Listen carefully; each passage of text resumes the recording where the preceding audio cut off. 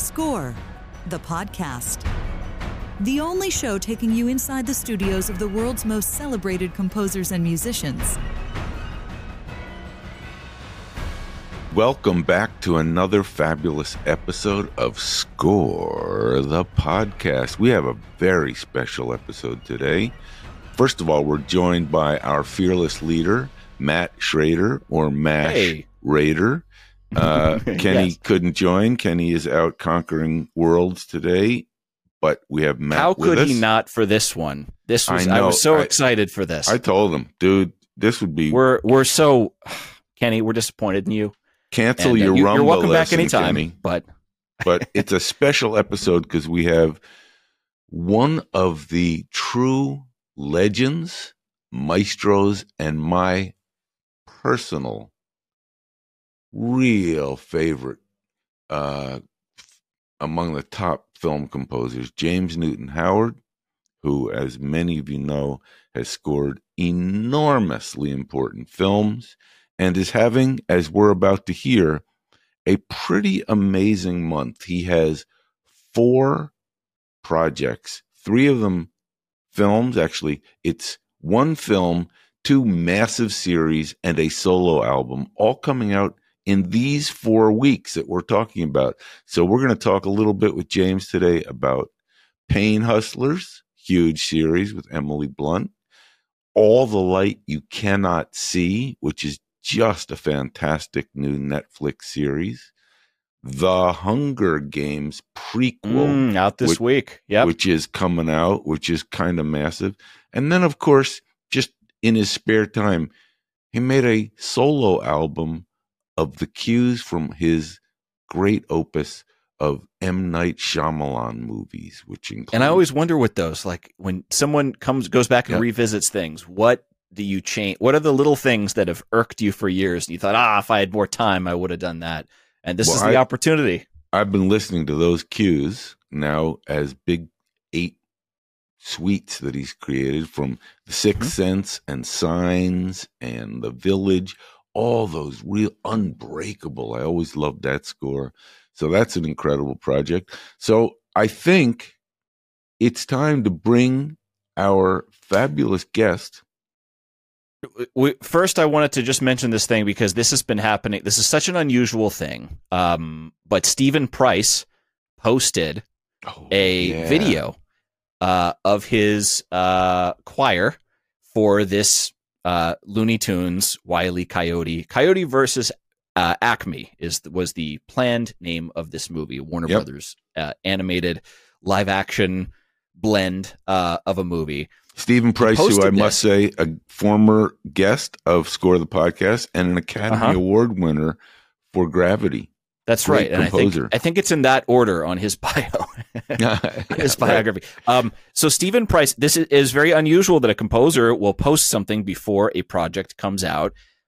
He did so because Warner Brothers decided to shelve this project now that it is virtually done, and take what is estimated to be a $30 million tax write-off, basically, on this project. And I wanted to get your thoughts, Robert, because you've dabbled in both of these worlds of music, of course, but also kind of like the executive decisions that happen that influence the art form.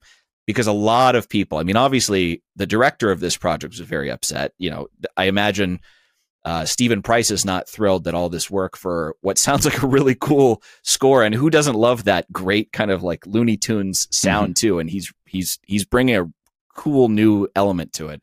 But this whole new, is this a new thing where a studio will just say, "Hey, we're not doing that after all. That's done. No one's ever going to see this. It's going into the vault." I have a couple. First of all, I may take issue with the word dabble, because I haven't just dabbled in that. It's been my entire career. But, you know, I'm a dabbler. I'll go with that. I may have an opinion on this that is dissonant, may not be popular. So to answer the first question, our studio is just doing this. It's not the first time that a studio has dumped a film. I certainly I even worked on a really cool movie that got dumped and then got kind of re-released by popular demand later, and is now a cult favorite. But I think it's Idiocracy. Oh yeah, Idiocracy. Yeah, it wasn't dumped, but it was really this isn't going to work, and not that big a loss, and it's kind of weird, and it wasn't promoted, and Mike Judge was very unhappy, as were the folks like myself who had worked on it, because I thought it was just fabulous. I mean, any movie that has a character named Upgrade was kind of just so cool. But so I think my dissonant point of view, which is instead of being consonant, last time I checked, they're paying for everything. I mean, there's this kind of, moral outrage. My God, I wrote this. I worked on it. This is my blood, sweat, and tears. How can you tank it, you mean studio? Well, those feelings aren't in any way discounted. Totally legit. As someone who's, as a recording artist, I made records that didn't come out. Actually, the record label went out of business and the record wasn't released, or they decided to kind of release it in name only, but they didn't. And I was out of my mind with unhappiness. But last time I checked, it's their business. It's their money. Yep. So for a studio to say, we're going to do this, as outraged and offended as the artists are, in some ways, that's the bargain. You're not in control.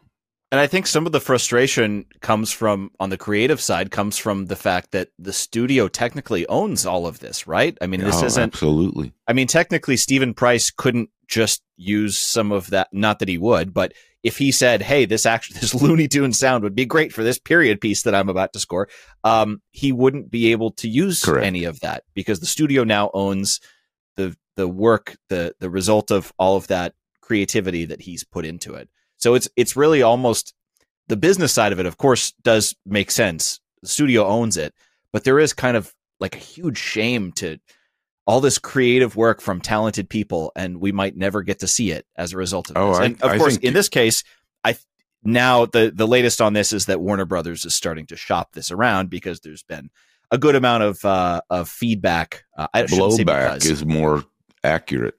There's been a lot of blowback, and so Warner Brothers now has said, okay, well, maybe we'll try to sell this to somebody. I don't know if that will reach the threshold that they were looking for as a tax write-off. I would imagine that's probably somewhere around what the math of it is. But it's probably going to be a huge hit, because we all know that this amount of press. I mean, listen, I worked on, Slumdog Millionaire was kind of discarded by its studio and picked up by Searchlight. And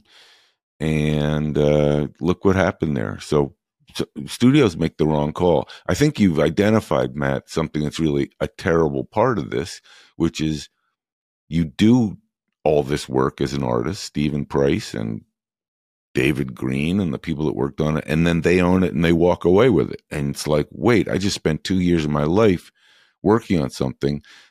And I think it's got to be just devastating and hurtful and all that. But the hard part is that's their prerogative to do it, because they paid for everything. People don't realize that movie studios own every aspect of the movie, for the simple reason that they need to be able to resell it, relicense it, stream it, package it, DVD it, launch it into outer space. So they need to own everything. So I once remember being told Tom Cruise in a movie we'd worked on, Night and Day, well, they own his entire performance.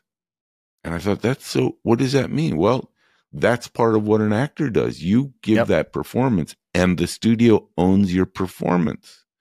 And I think that's part of, in closing, that's part of the issue with what thankfully was just resolved, the SAG-AFTRA strike, was they own the performance. With AI, how much can they take your performance and repurpose it? And actors, something new, and, right? Yeah, actors were saying, not.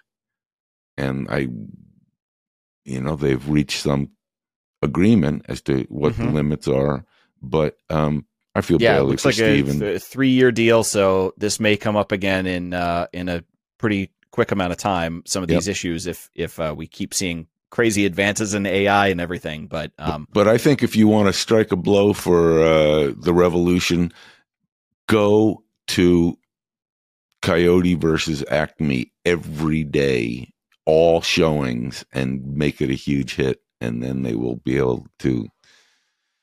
I mean, they'll have to eat marketing.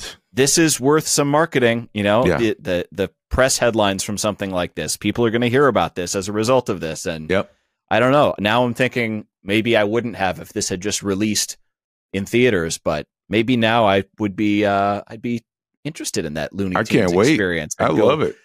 Enjoy the full atmosphere of something like that. First of all, what a cool idea for a movie. Who doesn't love Wile E. Coyote being, chasing Roadrunner off the and blowing himself up and right, crushed by boulders and dynamite, freezing in midair, and oops, exactly. Freezing in midair. Anyhow, let's get to James Newton Howard coming up next.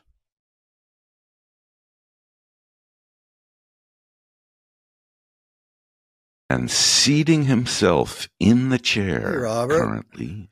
Won't you welcome, please, James? It is such a pleasure to see you for many, many reasons. But as I was saying just before you came on, I've had a week once again of a James Newton Howard concert. And dude, it's hard not to fan out, I must tell you. Well, thank you. It's been like James Newton Howard month. A lot of stuff been going on. Yeah. We are in the middle of, I'd like to say welcome and say that it is James Newton Howard month because I've just gone through, I think in 3 weeks you have 3 massive releases. And that's one thing I wanted to ask about, which is how in the world are you going from Night After Night, which is a great title, the M. Night Shyamalan brilliant and beautiful record of cues. You have my new favorite, All the Light You Cannot See. Mrs. Kraft and I have been watching and stunned by, and Hunger Games. And one more, Tell actually. Me, I missed one? There's a movie called Pain Hustlers.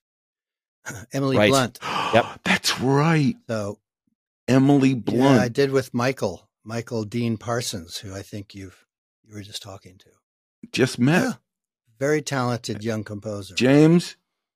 So what are first of all, what are times like this like? Just since we're on the topic, when you have multiple things out at the same time, I was telling Robert, it's always kind of funny when you see like some actor who has Tom Hanks has 2 huge movies, totally different genres or whatever at the same time, and he's out promoting them or whatever it is, his whole life, and you end up one of them usually ends up kind of falling underneath some of the others. But what is that like as a composer? Because you've poured your heart into all of these projects when they start to come out and they're so close together. It's a moment of, I guess, overwhelming gratitude for me that, wow, I get to write all that music and I get paid for it. And work with these great, talented people. So, the one thing, my son is a senior editor at a publishing company called Farrar, Straus and Giroux. And he was just made a senior editor, beautiful. And there's articles about him in Harper's Bazaar, New York Magazine, as being one of the new cultural, I guess, not icons, but influencers. And he's been very excited about that. And I said to him, remember a Jimmy Webb song called MacArthur Park? And there's a line in there that goes, I will win the worship in their eyes and I will lose it. So right now I'm getting the worship, and inevitably go back down and flatten out, which is fine. So good. Though I wonder, in your career, I mean, as I'm going through all our old podcasts and reading about you, I think that, unless I'm mistaken, I don't see a dip in the decades of your output. You've always been top of the game. You're Rafael Nadal. Has there ever been, you feel, a period that it? Yeah, I mean, I guess it's one of those things where maybe you feel it, but maybe the outsiders that know your music don't see it quite as much. Do you think of your work in chapters like that? I quite honestly, I don't know how I think about my work. It's just been going on for almost 4 decades. And I think strategically, I have tried to do various kinds of projects whenever it was possible. So, when I did Pretty Woman, I was the rom-com guy. And then I did The Fugitive, I was the action guy. And that's what happens. And so if I just kept trying to pepper it all with different kinds of challenges, it would be good and keep me very interested. So I just love composing for movies. And there was a year, I think, there was a couple of years. I think the first Batman Begins, I think just before that I had done, I think The Interpreter. I think I'd worked with Sydney, which is amazing thing. And unfortunately, it goes perfectly. When I'm working for Sidney Pollack, I get writer's block. And I think I've had it twice in my life. No. But I managed to get through it. And then I think, I don't know. I thought I did a night movie shortly after that. But anyway, right in that period, it wasn't fun anymore. I was going through I think I was getting divorced on top of that. So it was just a difficult time. And I kind of decided to take a long breather, not because I thought it was healthy, but just because I was so depressed. And that's when I got a call from Hans saying, hey, why don't we do this movie together, Batman Begins? And it's really a cool guy. And he had gotten the call, and he called me, and he had said to Chris, yeah, I'll do the movie as long as I can do it with my mate, James Newton Howard. And Chris said, yeah, cool. And so we both went over to London and spent 6 or 7 weeks writing the score. And it was a blast. I had fun again. And Hans really taught me that if it's not fun, why are you doing it? Or how do you make it fun? So that was a period I think I was. Did you ever have a dinner with him, a night with him, a cup of tea where you confided that this was special, or you had previously to this moment bummed out a little and this was great? Did you have that conversation, or was it organically just moving forward? He and I are pretty close friends, and he's heard me. We've both been present when one or the other of us is going through a difficult time. And then it passes, and then you move on. But I think this was just one in a long line of emotional kind of turbulence once in a while that just happens. Excuse me. I'm amazed that it's one in a long line, because you've chosen a career that involves a lot of emotional turbulence. In some ways, you're not a roofer, you're just going to show up and put the roof on and go home. I'm sure there's emotional turbulence there too, but you have to, all the light you cannot see. I'm riveted by the story. I'm amazed by the emotional. There's a theme in there that's just, it's heartbreaking. So you got to get into emotional turbulence as a day job. So it's amazing you say it's only been one. James, I want to ask you about that solo album, because in the middle of doing so many different, assignments, was that elective? You just decided that's something I want to do? Did Sony Records come to you and say, we'd like you to make a record? I'm just curious.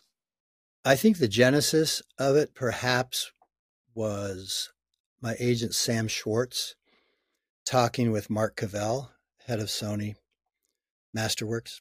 Yeah. And there was conversation, and yeah, they approached me at that point saying, you could do a lot of things. We'd kind of like you to do something, this kind of thing. And then during the pandemic, where, for a period of time, nothing was happening, even though I was in post-production on a couple of movies, but I was just sitting around kind of bored. And I had thought about the M. Night scores before, thinking they might be some version of them, some new exploration of them might be a good album, because I felt that they are all connected in a funny way, in lots of ways. But I didn't want to just do a mashup. So I called Sony and I said, rather than doing this, what I'd really like to do is this. And they got behind it in a big way. I just felt that it was something I had to do in a funny way. I mean, I didn't have trying to think, I did have movie commitments waiting, but I wrote the majority of it during the pandemic. And just kind of to avoid being a mashup, I knew I had to write additional new material to get from one idea to the next. So I didn't want it just to feel like, oh, that cue into that cue into that cue. I really wanted each one of them to feel of a piece. And I'm very, quite honestly, it ended up, I don't think it's boastful to say this, but I was very happy with the way it ended up. Kind of invested myself emotionally and financially to the extent that I needed to get it to sound the way it sounds. Another day is here, and you're ready for it. What to wear? Check. Breakfast, lunch, and dinner? Check. Planning for what's next and how to save for it? That's where Bank of America can help. For your financial to-dos, Bank of America has experts ready to help get you closer to your goals. Get started at one of our local financial centers or 24/7 in our mobile banking app. Find a location near you at bankofamerica.com/talktous. What would you like the power to do? Mobile banking requires downloading the app and is only available for select devices. Message and data rates may apply. Bank of America N.A., member FDIC. When you need mealtime inspiration, it's worth shopping Kroger, where you'll find over 30,000 mouth-watering choices that excite your inner foodie. And no matter what tasty choice you make, you'll enjoy our everyday low prices, plus extra ways to save, like digital coupons worth over $600 each week. You can also save up to $1 off per gallon at the pump with fuel points. More savings and more inspiring flavors make shopping Kroger worth it every time. Kroger, fresh for everyone. Fuel restrictions apply. I don't think it's boastful at all. I think it's just, I think that Sixth Sense cue, Lonely Boy, is that the Lonely name? Boy, yeah. That I'd always kind of just dug the cue. That cut on the record is just, I mean, I don't even know it's off the charts on every level. What do you notice as you're speaking to Robert's point? What do you notice going back, revisiting work that you've done maybe years ago? I'm sure there's things that you've forgotten or things that you remember as slightly different than what you're hearing. But either way, you can learn from a lot of, the experience since then, or things you might have thought to yourself, I wish I had thought of that earlier, or wish I had done that differently. Do those things start to come up as you're revisiting these cues? What do you start to identify that maybe you didn't at the time when you're focused on a film? Well, quite honestly, pardon me, froggy this morning. Quite honestly, Knight and I worked so closely together. You're going to edit this, right? Will you stop one second, or let me just clear my throat? Yeah, go ahead. Sorry, I'm getting old, Robert. No, you're not, man. That's one of the things I need to ask you, which is, if you are getting old and you're doing 4 movies and solo records, then God, please share your fountain of youth. You were saying you and Knight work closely.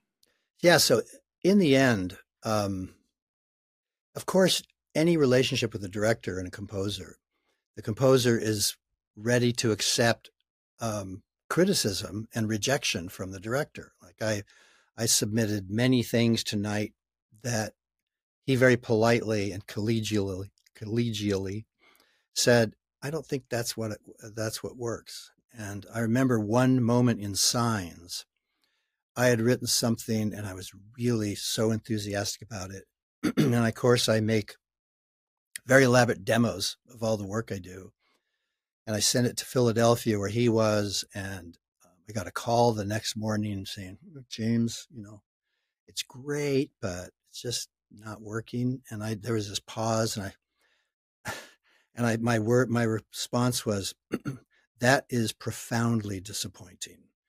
And I meant it. And he just started cracking up. And because it was so overblown a response. I mean, I'm used to doing now, this is earlier in my career, but I'm used to doing 30 or 40 rewrites of certain things occasionally, which is a horrendous thing. But in terms of feeling like I made mistakes or could have done something better, always, always, I think I could go back and dig around and find, that orchestration didn't work. And why did I do that again? But, those scores kind of came out uniquely correct in a funny way. They were more minimalist writing, much more minimalist, less embellishments, less orchestration, interior kind of stuff going on in the middle of the orchestra. And I think the mistake would have been to veer off course in writing about the tone of those movies, because that's what it's all about for me. Is every one of these bloody movies, as you think you've done, every kind of action movie and you haven't. As soon as you get a new one, it's different. And so I didn't feel like I made any gross errors. Let me put it that way. It's interesting you mentioned the tone, because I actually wrote down a quote from an earlier podcast where, first of all, I use something that you said when I teach, which is, you said, I'm trying to tell the same story that the director is trying to tell. And students, young composers, it's like their jaw drops, because they're there trying to impress the director with their super cool cue, instead of, right, he's going to be really impressed if you are on the same path that he is. It was a great quote. You said, what was his or her intentions when the scene was shot? What is the character about? What are the threats to this relationship? I thought, hey, young composers, listen. But when you just said about the tone, you said you can learn all the do's and don'ts of film scoring, but you really need to know what the music needs to feel like.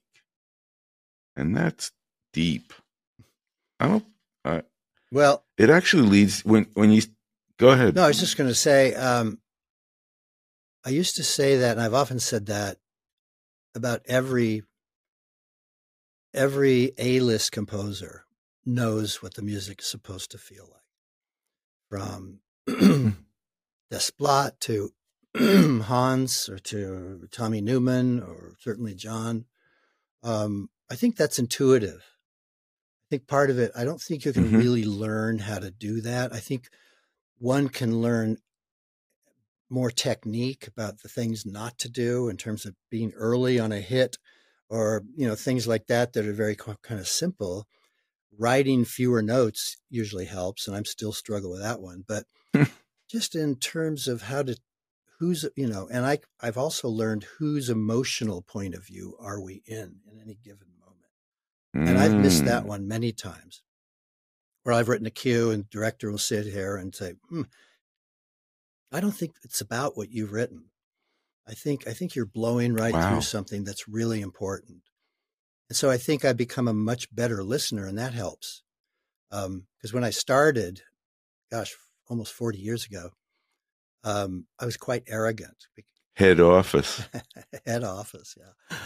I was quite arrogant because, I don't know, I was relatively good pianist, and I was a decent synthesist, and it took me a while to stop being a diva, pain in the butt.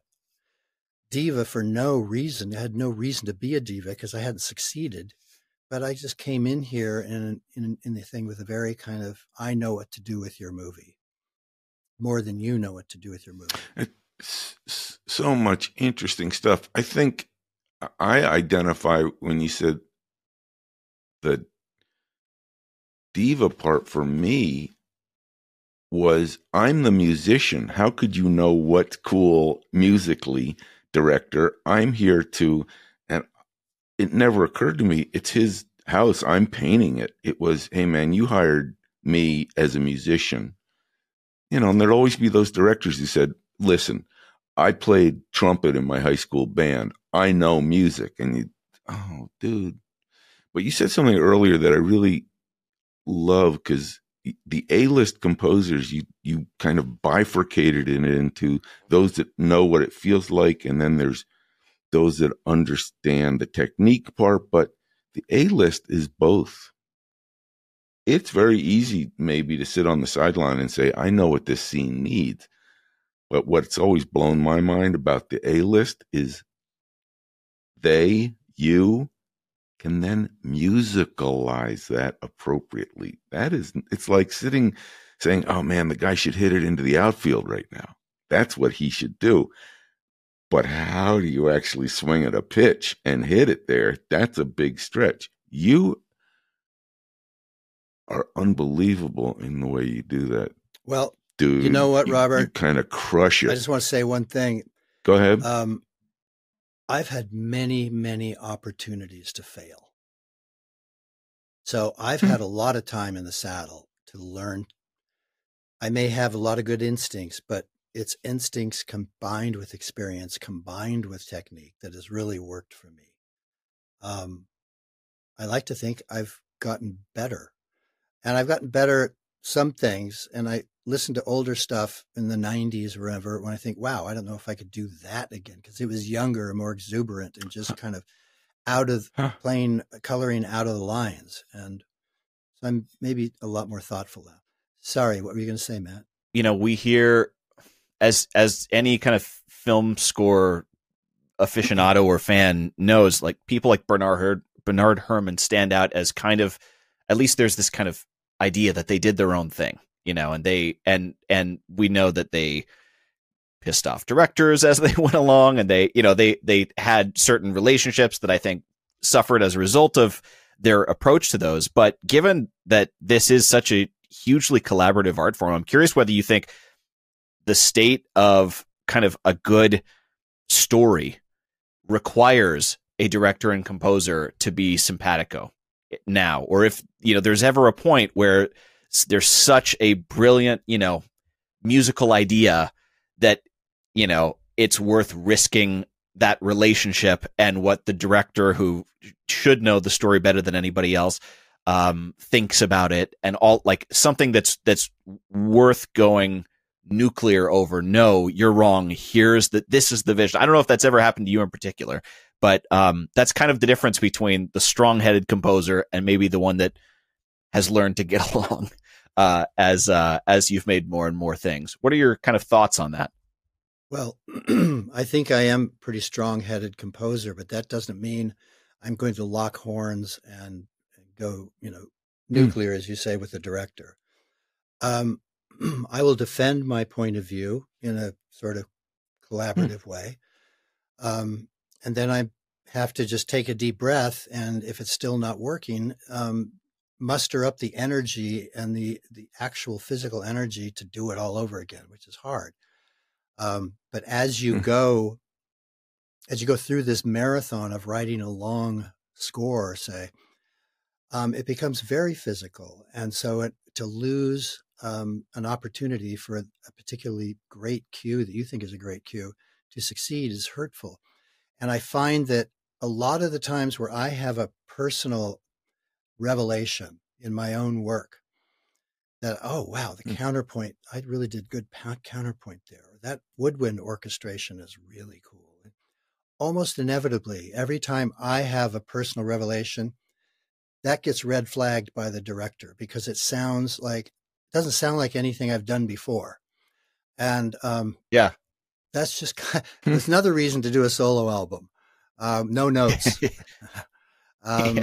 Yeah. But as far as the director, I mean, yeah, it is his or her show. Absolutely. And it took me a while to learn that. And I say to young composers that one of the things you have to do to succeed is feel sorry for the director. And I do that, you know, because unless they're, and even though I want to kill them sometimes, not kill them, but assault them physically, say. I get over that quickly, and I remind myself they're carrying such a huge burden. Giant bunch of money spent, testing, not so good, running out of more opportunities to change the movie. So they come to us in the last stretch, and really some people refer to it as the final rewrite. And I think that that's really accurate. Mm-hmm. And we have an opportunity to help the film or ruin the film. That can happen. Or write a great score to what turns out to be a mediocre movie. That happens. It's hard to make a good movie. But I do think, yes, I think for those great cinematic moments, I do think the composer and the director have to be pretty much in sync. Now, sometimes those relationships burn out. That's okay. But they go on for quite a while, hopefully. I'm actually surprised you said that thing tonight. I'm deeply disappointed simply because I can only imagine you might be tired and burned out at that point too. I mean, the director, by the time he gets to the music and the final thing, I always saw at my gig, they were exhausted. They were angry. Mm-hmm. They were out of money. Mm-hmm. The studio was just relentlessly hammering their well-being. And the composer relationship was the potential for a little bit of solace. And man, can we hang together and just do music? And I'm so burnt out on this movie studio and this movie. So it's such a precious and fragile time. But I always thought, he said, I'm deeply disappointed. A-listers like yourself, also, I was always amazed by your political savvy. I've sat next to the big guns who the director would say, I don't know if that's working. And I think, that's the coolest cue in your movie. What do you mean that's not working? And I'd bite my tongue, and the composer would say, tell me what's not working for you. And I'd want to hug you to say, how did you just do that? How were you not just saying, I'm deeply disappointed? That was bitchin'. Yeah, and is your blood pressure, a million in those moments? How do you do it? I've said that. I've said, are you, I wouldn't say, are you kidding? But you're thinking it. I have been thinking that. And then, sure enough, going back and doing it again, more often than not, produces something that I can like even more. Sometimes not, and that certainly happens. But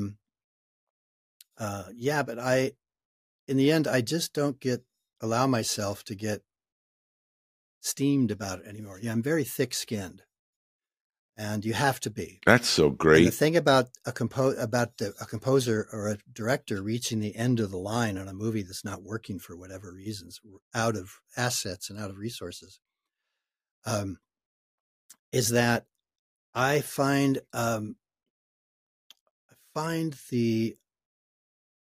it just drives me more, and I feel I like being the white knight. I like being the hero to save this $200 million movie. Everything's on the line. It's going to be a worldwide huge movie or not, and blah blah. And they come to me, so that is a big ego deal, maybe, but it works because I just like taking on the responsibility. I like sitting in the hot seat. I think having a time limit, and having those kinds of pressures is something one either responds well to or sort of collapses and folds. But I've always been pretty good. That is Buddhism 101 in this way.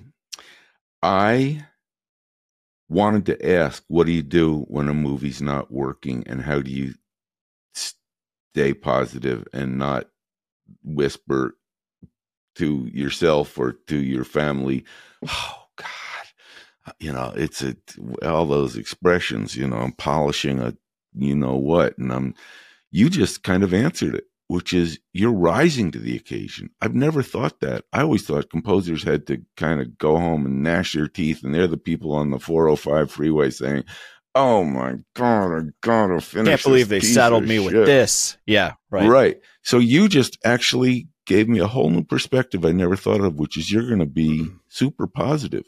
Well, sort of. If you were a fly on the wall in my control room, you'd hear me complaining bitterly about a movie. Or the thing is, in order to complete the task, I think one has to believe that maybe the movie's better than I think it is.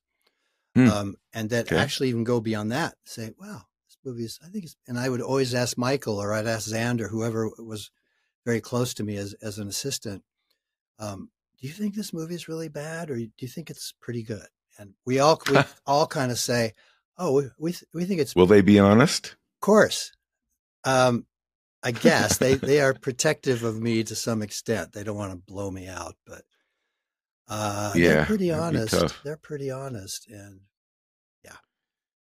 I think you just have to find something that inspires you in the movie. Find one character. Well, that's the Jerry Goldsmith phrase that I always loved, which is he says, you're scoring the movie you want it to be. I like that. Which is, not the one that's on screen. I was blessed with the opportunity to do a movie with him that was a wreck of a movie. Nobody was getting along. Story wasn't working.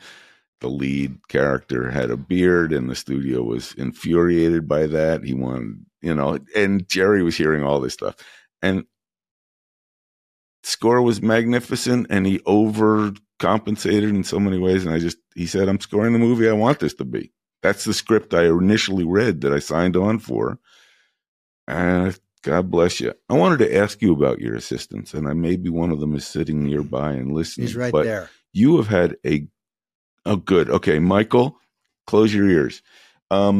You've had a pretty great run of assistants blowing up to be great, kind of on their way composers. I mean, I was recently somewhere where Chris Bacon was getting awards, and I remember meeting him making tea, maybe for you and me.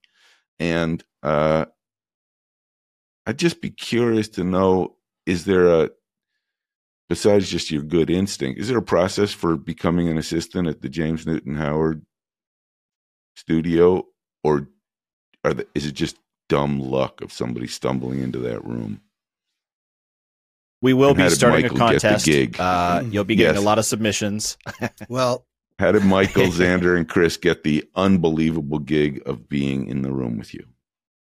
One of the things I think that is important to understand about working with me is that it's incredibly intimate and small. I have two technical / creative assistants. Michael is the head guy. We just hired a new guy because who was it that left? I can't remember. Anyway, and I think the process goes like this.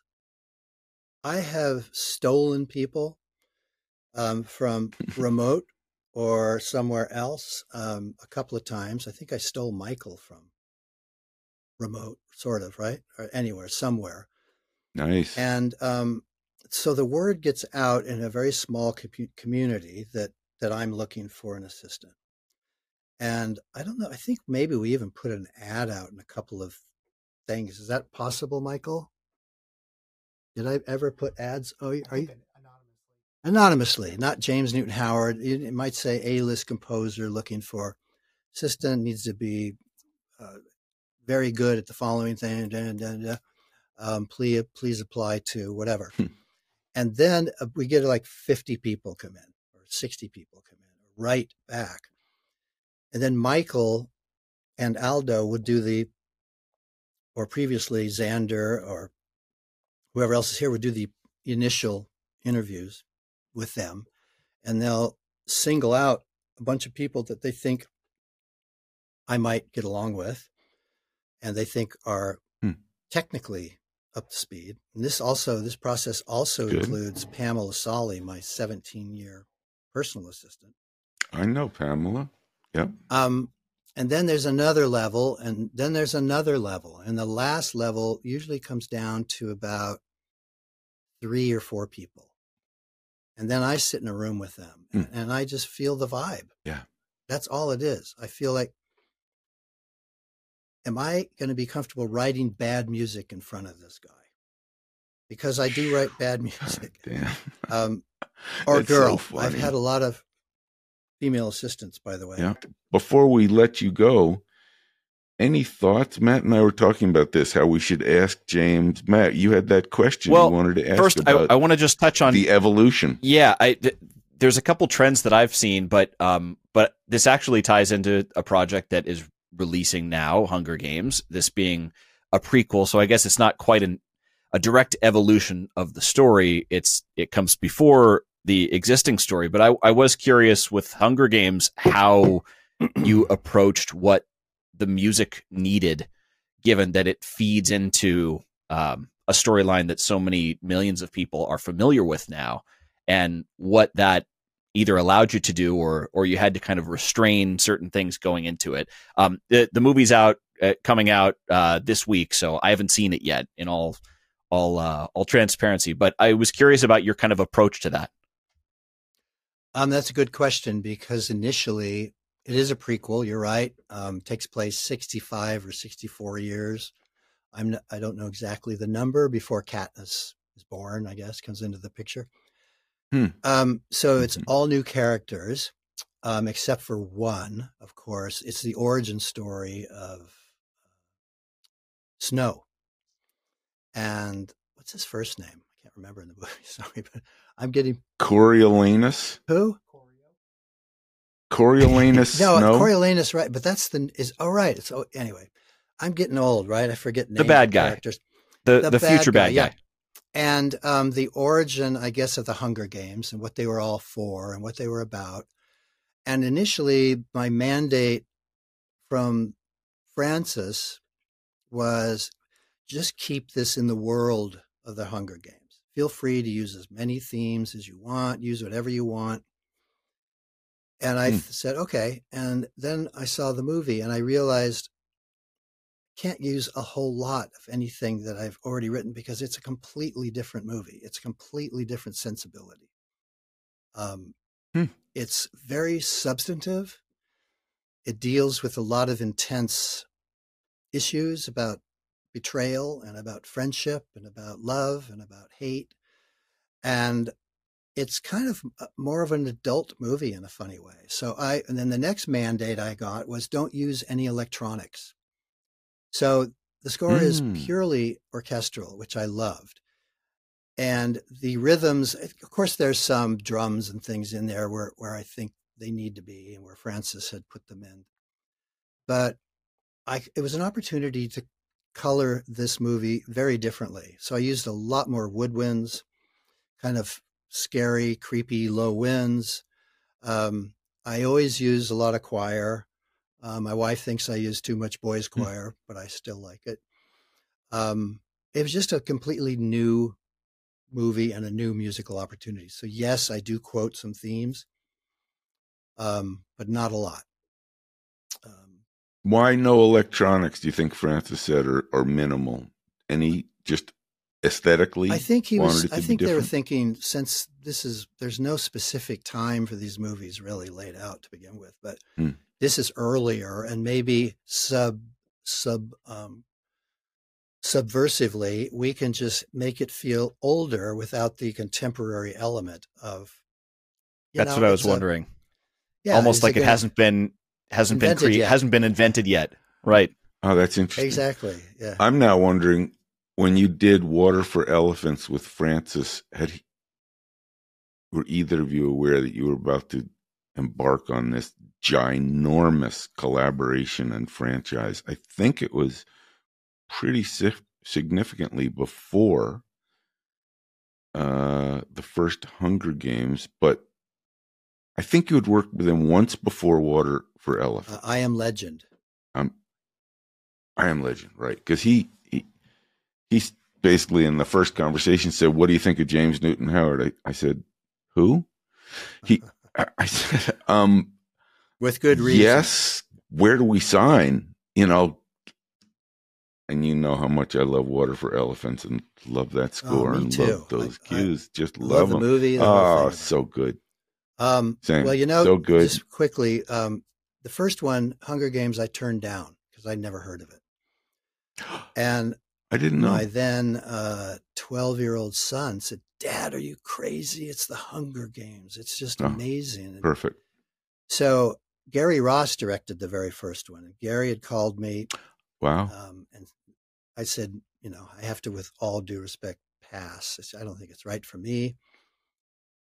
And then some other people got involved with it composing wise, and he offered it to me again. And by then I had kind of knew what it was about, and then screened the movie for me. And I was all in. And I think we had a relatively short amount of time to do it. And then Francis took over, and Francis is just one of the best people on earth for me to work with. Gets it, and has such specific and helpful notes.